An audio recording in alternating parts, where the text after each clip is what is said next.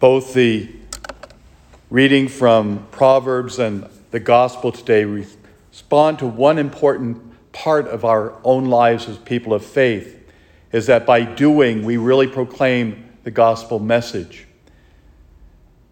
In Proverbs, we hear about the sacrifice that can be offered, but that is not what's important. What we do with our own lives is what's important. That's the real sacrifice. Because opening ourselves to the needs and the workings of our brothers and sisters is far greater than any sacrifice we could offer. The people were constantly trying to offer something in order to have reparation with God. And the writer of Proverbs is saying, no, that's not what's important. What's important is how we live our own lives. The Lord was saying that too. Here are all these people gathered to hear him speak, and his mother and his cousins come to see him. And he said, well, they're outside. They want to see you. But that's not what's important.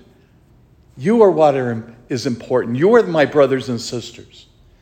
And he says it not to the crowd there, but he's saying it to us. We are his brothers and sisters. When we truly listen to the Lord, listen to what he asks and commands of us, then we become his brothers and sisters. To our brothers and sisters out there, that they can see the presence of Christ living through us.